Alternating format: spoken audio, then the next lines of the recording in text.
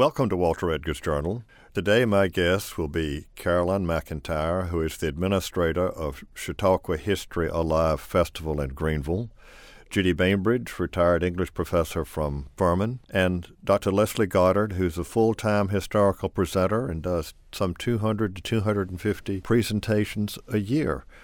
And we're going to talk about this year's Chatauqua Festival in the upstate. And the theme is America at the Movies. Have you ever wanted to sit down and have coffee with Mary Pickford? Or discuss Mickey Mouse with Walt Disney? Or find out the true story behind Rosebud with Orson Welles? If so, stay tuned right after this news break.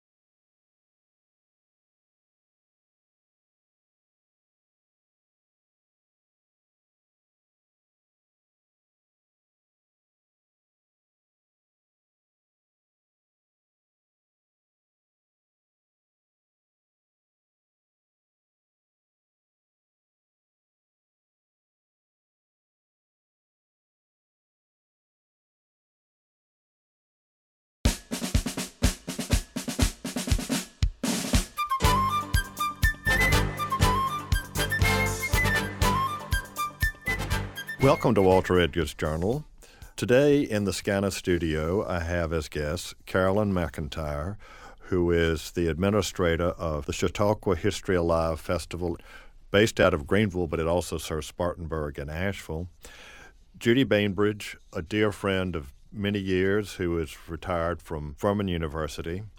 And on the line, we have Dr. Leslie Goddard, who is a full-time historical presenter. And it's my understanding, Leslie, that you do 200 to 250 presentations a year. That's correct. That is correct.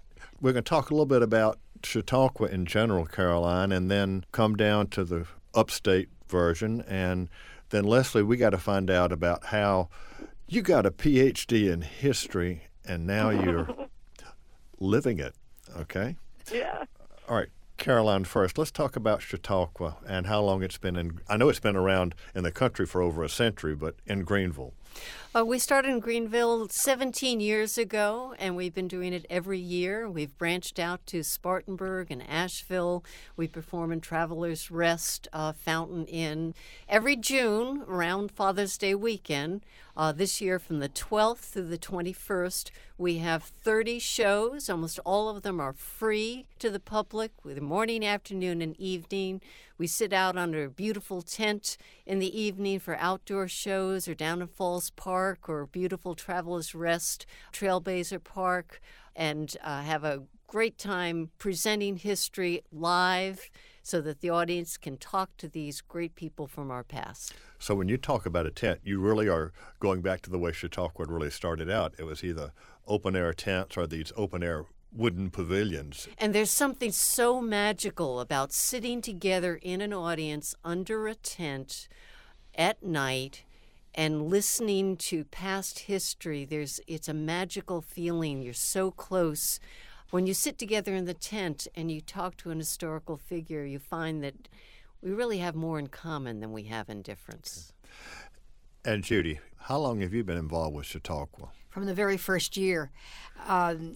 Dr. A.V. Huff, who was the dean at Furman at that point, got interested because George Frayne, who had been in the Chatauqua program in the Dakotas, came to Greenville with his wife, who was hired as a religion professor at Furman. George is a magnificent presenter, and he was so enthusiastic about it that he sold A.V. on the idea that Greenville and Furman should be behind it. And A.V. thought it would be just swell if I would do it. So I tried my very best. I was involved calling people like Duff Bruce, who then owned the Open Book, and other people that I knew who were really enthusiastic about ideas, about history, about writing. And thanks to George and to A.V. and to some checks from some very good friends, we did it the first year. And that was, Caroline tells me, 17, 18 years ago now? 17. Long time ago. I had no idea it had been that long. I remember so vividly that first year. It was out next to the river. This was really before Falls Park. Mm-hmm. And there were about, there must have been 35 or 40 people there, seated in chairs in the outdoor pavilion right down at River Place. And we were so pleased that so many had come. And now, well, Caroline can tell you how many people are involved these days. It's just amazing. That same show tonight would be in Falls Park, and we can get up to 1,000 people to come to that. Oh, that's an incredible growth over the past. And you think with so much out there on TV, iPods, Netflix, whatever, to get people's time, that 1,000 people will show up in Greenville for a public presentation. One of the most important parts of what we do is audience participation. And there's something about being able to think about something and then open your mouth and ask a question and have somebody else answer it. When Thomas Jefferson answers it, it's different than when your neighbor who has their opinion about it answers it. And It's the audience and participation that's so much fun. Judy, I can't remember, did you ever do any presentations as a character? No, but one of the things that Caroline and Sally, who is also deeply involved with it, have done is to have in the winter, leading up to the June programming, a series of lectures on the characters that will be presented in June. And last year I did Clara Barton. And let me tell you, I became a Clara Barton expert real fast. Read 5 biographies. But it worked. But I noticed that some of the people, it was a large audience. It was at the library. And there must have been 200 people There at were least. 300 people there. And I saw a couple of kids who were really ticked because I was not in costume. So, too bad about that. And I was really talking from more of a scholarly point of view. But it was fascinating, and I enjoyed it. So actually you have previews. If people don't know, for example, much about Clara Barton, they can go to the library. And that auditorium is a magnificent facility, having spoken there, and get the information. So they don't have to read it themselves. They can come, Caroline, and get the information. It also helps us because we try to not have just big name people that everybody knows something about. Everybody knows a little bit about Clara Barton. Not everybody knows her role in the South Carolina hurricane. But we also tend to have characters that are not well known. When we have this discussion about them, you learn so many. For example, this year we have Gordon Parks, which a lot of people don't know. But since they've had a discussion on them, we know so much more about him, and we realize, oh, that's the guy that had all the pictures in the Life magazine. Now I remember. And therefore, you really want to go after you've had the background. It's almost like you read a summary, and then you read a text. And the summary really does help. And so it's in kind of a trigger for coming, but it also puts things in context. I was amazed at the number of people who showed up. I did 2 of those programs, and there were that many people both times. I was stunned. Before we get to Leslie, I have got to ask, you mentioned Clara Barton and the 1893 hurricane that devastated the Sea Islands. Did anybody ask her a question of why she happened to be in South Carolina and why she had to do all the work? I don't specifically remember. Okay. Sorry. No, well, they didn't ask. Of course, she did. She really liked to do all the work. Clara Barton did not share a whole lot and was not what you'd call one of your top administrators. Well, she also had to step in with the Red Cross because the governor of South Carolina did not think it was worthwhile taking care of the poor African Americans on the coast who were killed and who lost their farms and everything else. Yep, I've forgotten that, and you're absolutely right. Now, let's go to Leslie. You're going to portray Mary Pickford in this series, is that correct? That's correct. Mm-hmm. And then you're going to be Mary Pickford talking about Gone with the Wind. Well, no, I will be myself talking about Gone with the Wind. Oh, okay. Boy, that'd be interesting, wouldn't it? Well, all right. Let's talk about Mary Pickford. There are those of us who are old enough, at least to remember our parents talking about Mary Pickford, but I don't know if any millennials or Gen Xers have much experience with her. So, do you want to go in character and tell us a little bit about yourself? Oh my goodness! Well, let me go out of character just for a minute because you make such a good point about how people don't know her, especially younger people today. I am always interested in why certain people are remembered in history, certain people and certain events. And, we often think, oh, well, it was someone significant. Of course they'd be remembered. Or, oh, this person, was the only person doing it. So, of course, we remember them. And it's not often the case. And Mary Pickford is such a good example of that. She was really the first international film superstar. And she really was a superstar. She became famous. Her first big breakout role was in 1914, so 100 years ago. And it was, of course, silent movies. This was even slightly before Charlie Chaplin. And she was known worldwide. And then she's famous because later she married Douglas Fairbanks, who was at the time the king of Hollywood. She was the queen, he was the king. And when they went to Europe, they were mobbed everywhere.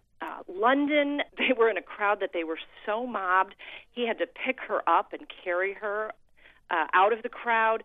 They were mobbed in Rome. They were mobbed in Moscow. They were mobbed in Japan. Really fascinating idea about how global silent films were, because, of course, there was no sound. They didn't, there was music, but there was no language. So you change the intertitles in a new country, and boom, you've got easy transition to a new language. So I'm fascinated when people think of silent films. They often, if they know anyone, they'll know Charlie Chaplin, maybe Buster Keaton. But Mary Pickford was bigger than them in many ways and had a really fascinating screen persona. She often played young girls. She had this face that the camera just loved.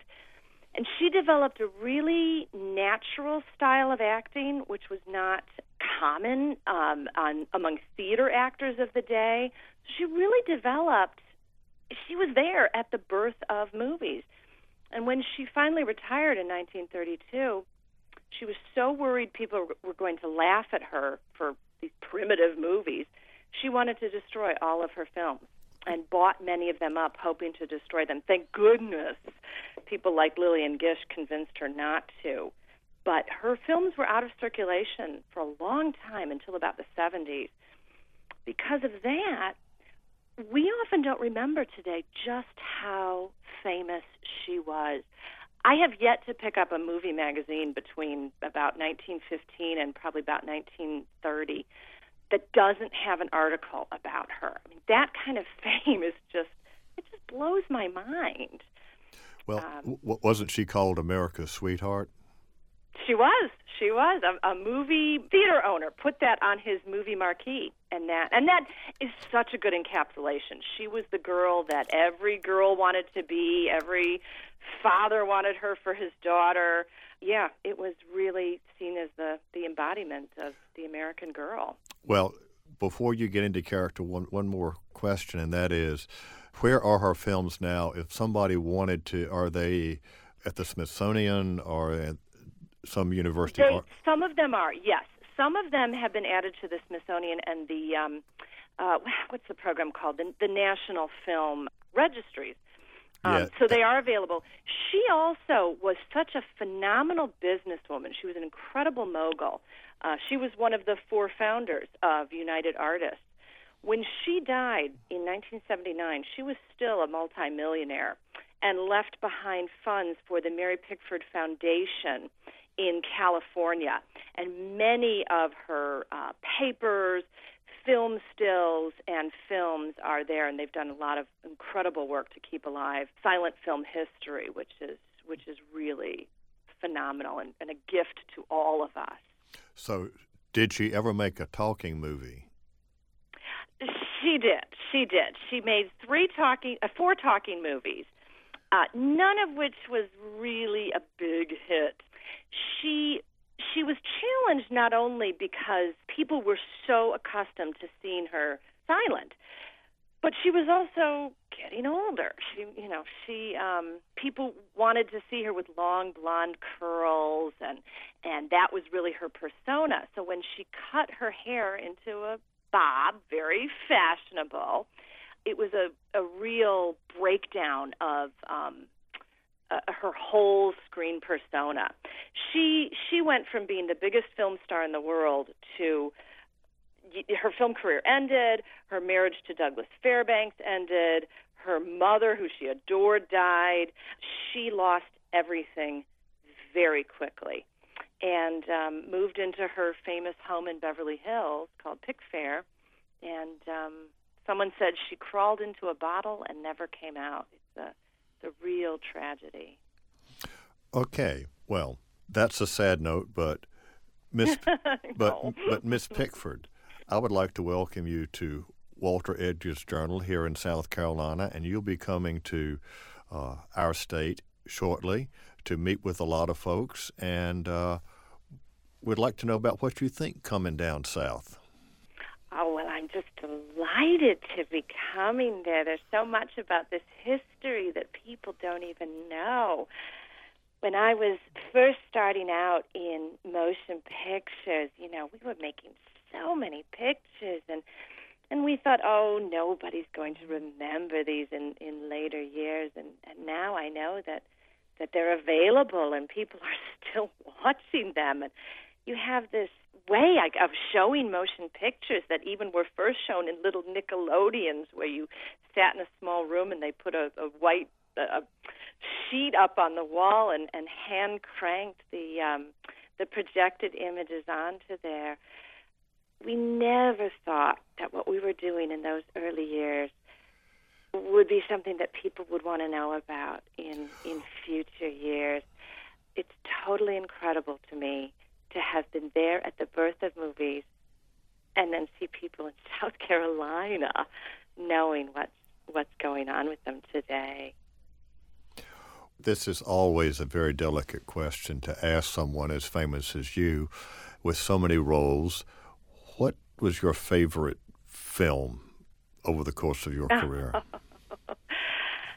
Probably the favorite one of mine was an early picture that I did that was called Tess of the Storm Country. And if it sounds a little bit like Tess of the D'Urbervilles, it's because that was the great inspiration for it. But it's the story of a young, feisty girl who fights against the injustices of a cold-hearted landlord. And it was one of the first pictures where I really got to be the feisty girl, the girl who stands up against the wealthy, unjust people. And I got to do things like, at one point I jump on the back of this horrible man who's doing terrible things. And at one point, by this point, I was already famous for having long curls. And at one point, I stuck my head inside a big basin of suds to wash my hair. And the audience at one theater one night actually gasped when that happened. That was really the time that I realized what impact movies had. And it was not long after that. I was walking down a street in New York City, and I noticed a line outside the theater waiting to go in to see Tess of the Storm Country. And about a week later, I went by, and there was no one. No line waiting outside. You could have shot a cannon off in that theater and not hit anyone. And I went back and I said to my mother, I can't believe the fame that this picture is getting. We're getting fan mail around the world. I can't go out and hold a pencil in my hand because people might think it's a cigarette, and I can't have that. It was the first time I really knew what superstardom really was. Well, let's switch gears and go back to Dr. Leslie Goddard and talk about Gone with the Wind, because you're going to be discussing that as someone who has a degree in history, in American studies, and the theater. And is the movie going to be shown? I'll ask the folks here. No, we are actually having the movie as a character. And so we will be talking about that. We'll be discussing it. But it's the first time in Chatauqua we've ever had a movie as a character. But we will not be looking at it. We'll be talking to it, just as we do with all of our characters. So Dr. Goddard's going to be the character Gone with the Wind. Is that right? Ask Dr. Goddard what she's going to do with it. I think, right. I think this needs some explanation, ma'am. So go ahead. Yeah. Well, here's how I think about it. I'm like I said, I'm always interested in why we remember certain things, and I'm really interested with Gone with the Wind in this picture, which is, if you adjust for inflation, it remains the top box office film of all time. And I'm really interested in how did this film get created? How do you create that kind of a legend? A movie that's, translated into 25 languages and, it was released in theaters 8 times since 1939.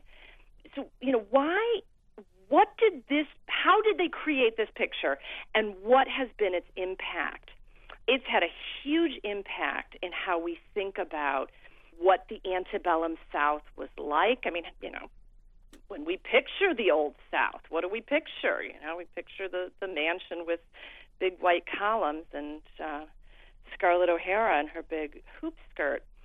And it's especially appropriate right now because we're right at the 75th anniversary of the release of this film. It opened in December of 39 and really played throughout 1940. And that film came out 75 years after the Civil War, give or take a year or two. And it has now been 75 years since its premiere. And for a lot of people, that's interesting to think about how our understanding of the Civil War has evolved so much over that time period. And it's just a great story of how this movie got made. Like a lot of historical characters, you might know it, but there's a lot of fascinating detail that you might never have heard of. Well, I'm all ears because I think folks know some things about the great search for Scarlett, and every leading lady in Hollywood wanted to be, mm-hmm. and then they choose a Brit. Right.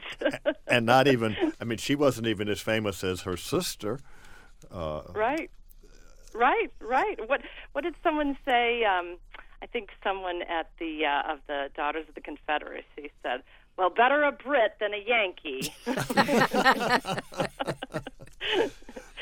It's true, and the search for Scarlett, I think it was 1,400 women wrote wanting to be cast. I think they actually read something like 400 women for it, and they gave 19 screen tests. It was this huge search. What a lot of people don't know is that one of the reasons they did that search, other than they did want an unknown, was that David O. Selznick, who was the producer of Gone with the Wind, very much wanted Clark Gable in the role. I think he realized, as did many in the public, that Clark Gable was the actor needed for that part. But Clark Gable was under contract to MGM, and the only way that MGM would release him, loan him out for Gone with the Wind, was if MGM got the rights to distribute the film, which David O. Selznick finally took a big gulp and then said, okay. But Selznick had 2 years left on his contract with United Artists to distribute his film, so he had to wait 2 years before he could release Gone with the Wind. So the Scarlet Hunt kept the movie in the public eye for 2 years, which was very smart. Let's talk about some of the folks who tried out. If my memory serves me, didn't Tallulah Bankhead want to be Scarlett? Mm-hmm. Yes, Tallulah Bankhead very much, and Miriam Hopkins as well. Those were two of the early contenders, and actually they were both legitimately Southerners. Both of them, though, were considered too old for the part, and when Bankhead sort of got we're interested, but, we want to keep looking, she said, if I was right for the part, you'd cast me right away, take me out of the running. The other big contenders, and there was a great exhibition at the University of Texas, Austin last year, which has a lot of David O. Selznick's papers. A lot of the early contenders that people remember are Katharine Hepburn, who was very much interested in the part, but was considered, as I'm sure everyone would know today, right? Box office poison at that point. She had 4 big flops, and many people thought Katharine Hepburn's career was over. So, and David O. Selznick thought she wasn't sexy enough to keep Rhett Butler interested for 10 years. Betty Davis wanted the part, but Warner Brothers would only loan her out with Errol Flynn as Rhett Butler, and neither Selznick nor Betty Davis wanted that. Betty Davis actually said at one point, Errol Flynn never thought he was a good actor, and I admired his honesty. Well, Betty Davis, of course, did have her chance to be the Southern heroine when... Jezebel, right. Jezebel, yes. But I'm just trying to picture these characters. Katharine Hepburn, Tallulah Bankhead, and yes, she was from Alabama, and my parents and other Mobile friends knew her. Thought she was something of a disgrace, but that's... But I'm just trying... She and Betty Davis, she didn't have Betty Davis eyes, but she certainly was sultry enough. Probably too... She might have been a better play for the Madam, but... There you go. Okay. There you go. So how did it end up being Vivien Leigh? Well, the legendary story goes that they needed to begin filming in January of 1939 because Clark Gable was only available for a short time period. So the art director, whose name was Lyle Wheeler, told Selznick, let's do this. We will put up false fronts on a lot of the old sets on the back lot. We will put some lines of gasoline through them and burn them. And so they did that. They brought in all 7 Technicolor cameras in existence. Technicolor was still so new. And filmed this phenomenal scene. I mean, there were flames 300 feet in the air. The Culver City Fire Department was getting phone calls saying, there's a studio on fire. And allegedly, in the midst of all this, Myron Selznick, who was David's brother, and he was an agent, arrived there, went to his brother, tapped him on the shoulder, and said, David, I want you to meet your Scarlett. And they turned around, and there was Vivien Leigh. Now, this story might or might not be totally true. We do know she had submitted her name the year earlier. But we do know she was there that night. She was screen tested soon after, and on Christmas Day of 1938, she got the part. It was an incredible wind-up.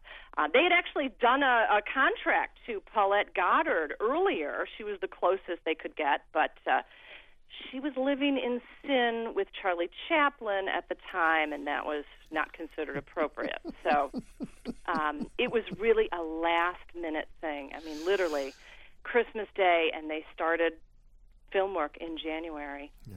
Huge run-up. That's wonderful. And I want to turn to Judy Bainbridge now because she's done a lot of work on the history of movie theaters in the upstate. And where did Gone with the Wind premiere in upstate? It premiered at the Carolina Theater, which was the premier theater in the upstate, 1,400 seats. And that was in Greenville? Of course it was in Greenville. Where else would it be in the upstate? Yes. I don't know where it premiered in Columbia, and it may have been first. But in Greenville, it was the Carolina Theater all the way. It was the absolute top, the top of the top as far as Greenville was concerned. It opened in 1925, and it was the end of the great era of movie theater building in Greenville. Well, describe it. Well, let me see. I have actually a description here from the Greenville Civic and Commercial Journal, something which is not always unenthusiastic. They said, for example, as though tinted with the melting colors of the rainbow and freshened by a gentle southern wind, the Carolina Theater Auditorium, fitted out for both stage and screen performances, stands as a monument to the recreational and educational interests of Greenville, wrought by a master artist. Then they got complimentary. I mean, this was really a very big time. Well, I mean, what was the overall design? Was it Moorish? Or was it? I think it was sort of a combination of Moorish, French Italianate, with perhaps just a bit of classical imagery on the side. There were some Ionic columns, I think, down the side. It was wonderful. It was the height of everything. But you've got to realize there were so many theaters in Greenville. We had our own little White Way. 1.5 blocks of Greenville's Main Street had, at one point, at the height, this would have been maybe late 1920s, at least 12 theaters. On Main Street? On Main Street. Wow. It was big time. Well, what happened to this gorgeous theater? In 1972, it finally fell when Greenville's 385 came through and they carved out Beatty Place, and they were putting up a marvelous new motel called the Downtowner to modernize Greenville. And it went then. It wasn't the last theater to go. The last one didn't go until it closed. The Fox, I was across the street. The Fox was finally a blue film. I don't think it was quite porn, but it was certainly X-rated stuff that was shown there in the late 70s, and it finally closed it finally was torn down, most of it, in 1982, and that was the last. So from 12 theaters on Main Street to 0. Yeah. We're hoping maybe to come back. They're talking about now putting in a theater in a new development down at the corner of Broad and Main. I don't know whether that will happen, but it certainly has been mooted about. But theaters came early. We had our first one. I thought it was wonderful that it was called the Unique, because it really was the only one. It came in 1906. But that wasn't the first time that Greenville had a movie. In 1904, The Great Train Robbery, all 12 minutes of it. And they said that women fainted, stalwart men paled, and little children hiccuped. I don't know why, but that's what the report in the newspaper said at the time. But that was the first film to be shown in Greenville. Probably the most exciting one, and it's a toss-up, would be between Birth of a Nation and The Ten Commandments. That was about 1924. And both of those had such a huge audience that they were shown at Textile Hall. Textile Hall for Ten Commandments, the Grand Opera House for The Birth of a Nation, at the incredible price of $2 a seat. Amazing. Well, when Birth of a Nation was shown in Spartanburg, the audience got so excited during the chase scene that people pulled their revolvers and shot up the screen. Greenville was more genteel. So what else are we going to do besides Gone with the Wind and Mary Pickford, Caroline? We are talking about how the movies affected America and also how America affected the movies. And we start with Mary Pickford for the silent era, and then we move a little forward in time, and we talk with the creator of possibly the best film ever, Citizen Kane. Orson Welles will be here to talk about how a boy genius creates this great film. Then we move on a little bit farther to Gordon Parks, great Life magazine photojournalist, which many of us will remember. Great stories about Harlem and then being put on the plane to go to France and do Paris fashion shoots. Incredible story. You mentioned earlier that sometimes you have individuals that folks might know or might not know. And what were some of the films that Gordon Parks directed? Well, his very first film is The Learning Tree, which, if you haven't seen it, is a beautiful film about growing up in Kansas. And it's a beautiful film. But he's more famous for Shaft and Shaft's Big Score. which actually saved the Warner Brothers studio. At the time, they were about ready to go bankrupt, and he made them millions of dollars with Shaft. You know, there were black theaters also all over the state, but in Greenville, there were two. I mean, there were black people were sometimes allowed to sit in the balconies of theaters, but there were two theaters, the Harlem and the Liberty, that were black only. And they brought people in, and there was also a theater called the Brandwood, which was between Brandon Mill and Woodside Mill, that many textile workers felt more comfortable going there. Movies had this interesting demographic because they were so democratic in some ways. Everyone went to them, rich or poor, because they were very inexpensive, particularly at first. But they bring in everybody. They even showed movies in the textile mill villages every Saturday night, 5 cents. And you could go to the movies for 20 years or more. You mentioned the separate theaters and the balconies. Let's go back to the Carolina Theater, the great theater on Main Street. Did it have an African-American? It had a balcony, which I assume could be used by African Americans, but I'm not sure. Every reminiscence I have read of it has been by someone who is white. I think that African Americans felt distinctly unwelcome. Well, growing up in Mobile, there was the great theater there was the Sanger in New Orleans and the Sanger in Mobile. And the second or third balcony was for African Americans. They actually had a separate box office on a side street. They didn't go in through the grand lobby. They went up basically not much more than a fire escape to get to the theater.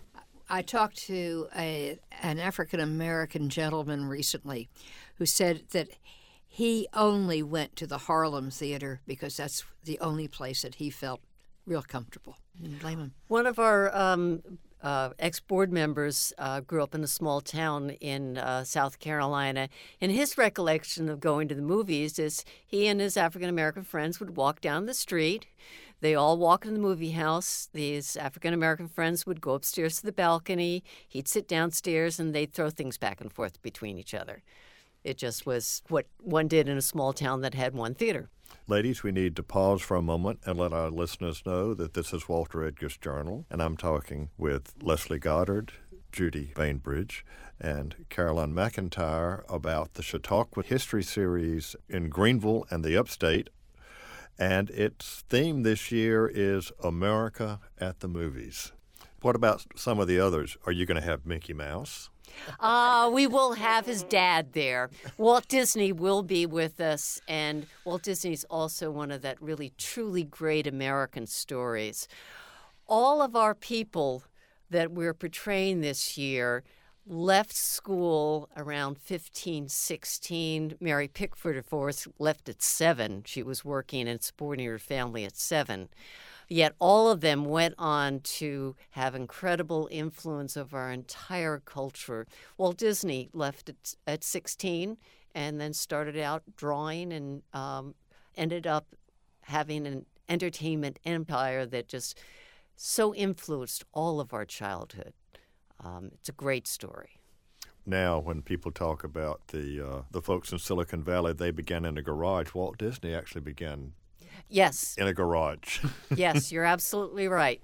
One of the great stories about how movies affected America is that it was a place for all kinds of people to start off, have great ideas, have great visions, have dreams. It teaches America to dream, think big, put up on a screen, and the old Hollywood, put 100 down and buy a car, tomorrow you will be a star, is a very American feeling about our culture, and that's why movies have been so important to us. Well, you know, those movie palaces with their wonderful names, the Rialto, the Paris, the Roxy. I don't think the Fox really was very wonderful. But the Majestic, the Imperial, yes. Yes, exactly. I went to one as a child called the Palace, and another one was the Orient. it was always a dreamland. It was a place to get away. And those Saturday afternoons where it was cool, wonderful air conditioning and nothing else was, and it was a dream of a different world, particularly during the 1930s. It was tremendously important to the American public. Leslie, I'll ask a question of Miss Pickford. The way you acted, with many silence, you didn't really need to have the captions on the line. I mean, if you were resisting the villain, your face, your hand gestures helped tell the story. It did. The ideal at all times was to convey as much of the story as you could through gestures and through your face. It was pantomime. It was ballet. It was a very different experience than the talkies. I always said that adding sound to movies was like putting lipstick on the Venus de Milo. You don't need it, and it takes away from some of the great beauty of those early days. And it was more universal too, I think. Yes. Yes. Because anyone could see it. I think that's the reason you have those little one-liners in the silent film, just to make sure that you aren't lost. Right. Well, Caroline, with Miss Pickford on the screen, I don't think anybody ever got lost. So, Caroline, let's go back again to the festival, and how does it work? I mean, you're the administrator. How are decisions made? How did you decide? I mean, what did y'all do last year? I can't remember, but what did y'all do? Last year we did Rising to the Occasion, great stories of people that came from modest backgrounds to take a stand or stand up at some point in time, and just the Clara Barton story about the hurricane. Without her, people would have just died. And each of the stories were somebody who was called upon and took on the mantle and rose up to it. Each year we take a theme and we try to find characters, some well-known, some not so well-known, that would be interested to our audience and that people we'd like to talk to. I mean, don't you want to have a conversation with Mary Pickford now? Wouldn't you love to know who Walt Disney was really like? And he is being performed by someone who is a fourth cousin, 12th removed of Walt Disney. So it's a very personal experience. Well, one of the questions I'm frequently asked, who are your favorite South Carolinians? And I'll say, let's put it this way, who would I like to have at a dinner party? That's kind of what our production is about. It's sitting down, essentially, especially if you're in the tent or in a closed environment like a theater, and you're sitting down and you're having a conversation with somebody who just wouldn't you like to have had them for dinner? So all of our characters are people that we'd like to know, and we have a committee that sits down. We work 2 years in advance to be able to book people like Leslie, who is very popular, and we can only get her certain times. So it takes a year and a half to 2 years to put a program together. All right, so 2 years ago you decided that this year's theme would be at the movies. There is a national Chatauqua movement, is there not, or association? There are people that perform in the Chatauqua style. And the most important thing that we consider is to make sure that we have an authority that can not only be convincing on stage that you want to talk to, but that has the background historical information. We very often hire PhDs. We hire people that have studied thoroughly, that know all the ins and outs of the character, because you can get a question of any kind. It can be a question from a 6-year-old about whether you have a dog, or it can be a question from Walter Edgar, who is in our audience and may know more about your character than anybody in the world. And he's going to ask you a question. You better know the answer to it. Do the audiences really have they really gotten into the play of this? Oh, absolutely. They love their Chatauqua. They're there to ask questions. They can't wait till the person stops so they can ask their question. And we come from some of, as A.V. Huff, as Judy mentioned, once said, in the upstate area, there's some of the most conservative and some of the most liberal people in the country live here. And they come to the Chatauqua, they sit together in the tent, and as much as they may argue with each other, they don't argue with Thomas Jefferson. They listen. I would imagine if people are coming back year after year, you have to cut the questions off at some point. Yes. And then we always have conversation with the performer afterwards. In the morning, we have morning coffees. At 9 o'clock in the morning, we gather at the Artists Guild Gallery, and we sit and have quiet conversation with whatever. Most of the scholars come, but we feature one of the characters in each discussion. And in a smaller group, you continue and talk about anything you want to. And you see these children who come, and that fascinates me. I was so pleased with all of the programs that I have attended to see the number of high school kids and even younger, many of them, of course, brought by their parents, but some who come out of sheer curiosity. But I'll never forget I was going to one, I don't think it was Amelia Bloomer, but it was one of the women's rights women. This was 2 or 3 years ago. But it was a most varied audience, and I was so pleased to see that. Can you tell us what's online for next year, or is that still a secret? No. Okay. All right. Good answer. But you can give us the dates for this year. You have 10 days. You have 2 weekends. And on each weekend, we have essentially 5 shows. And on each weekend, so you can come in from Charleston, have a wonderful weekend in Greenville, and go up to Travelers Rest or Spartanburg and see 5 of the shows. But we have 10 days, so there's opportunities. If you want to go during the day, we have indoor air conditioning. And in the evenings, we have outdoor shows. We even have some indoor shows indoor shows in the evening. Have a conversation with the people in the morning, go to an afternoon show, go to an evening show, or spread it out over 10 days and catch them anytime that you want to. And it's free. Yeah, absolutely. Our shows are free. There's a minor charge in the Asheville shows, but all of our other shows, you just show up, sit down in your seat, ask your questions, have a great time. And as Judy said, our favorite audience is when grandparents bring their grandkids. And they go home after speaking with Einstein. I had a lady call me up and said, for 2 weeks, my kid has been talking physics to me. He's 8. Please give us the dates again.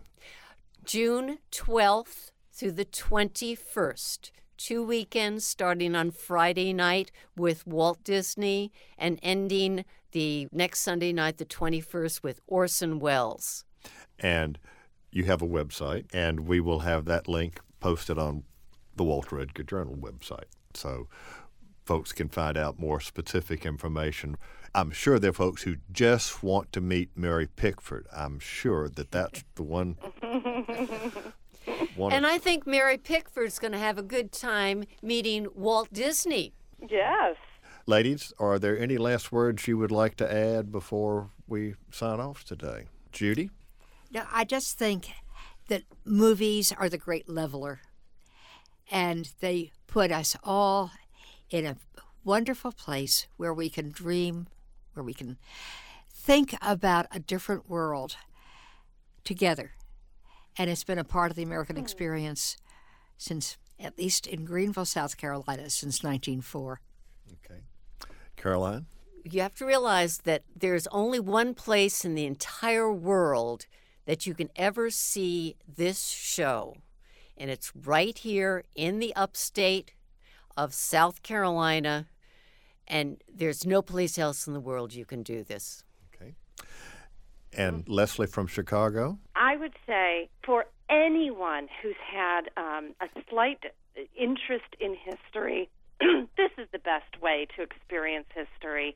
It's the closest we get to a time machine, and South Carolina is so lucky to have one of the greatest Chautauquas in the nation, right in South Carolina. Okay. Chatauqua History Alive Festival, and this year the topic is America at the Movies.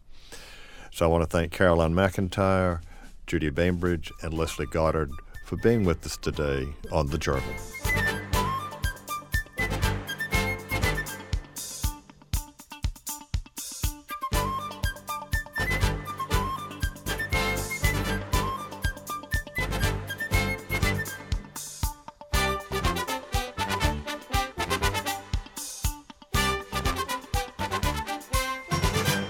This is Walter Edgar, and I hope you enjoyed today's journal. The whole concept behind Chatauqua of letting characters from history come alive and interact with folks in the 21st century is a fascinating one, and it's obviously become a very popular form of entertainment in the upstate of South Carolina. In many ways, it goes back to the earlier Chatauqua lectures, Under the Stars. You can do that even in the 21st century. And this year, it's all about America at the movies, not just the historical characters, but discussing the impact of American movies on the everyday life of folks, particularly in South Carolina. This is Walter Edgar. Join me next week for more of The Journal.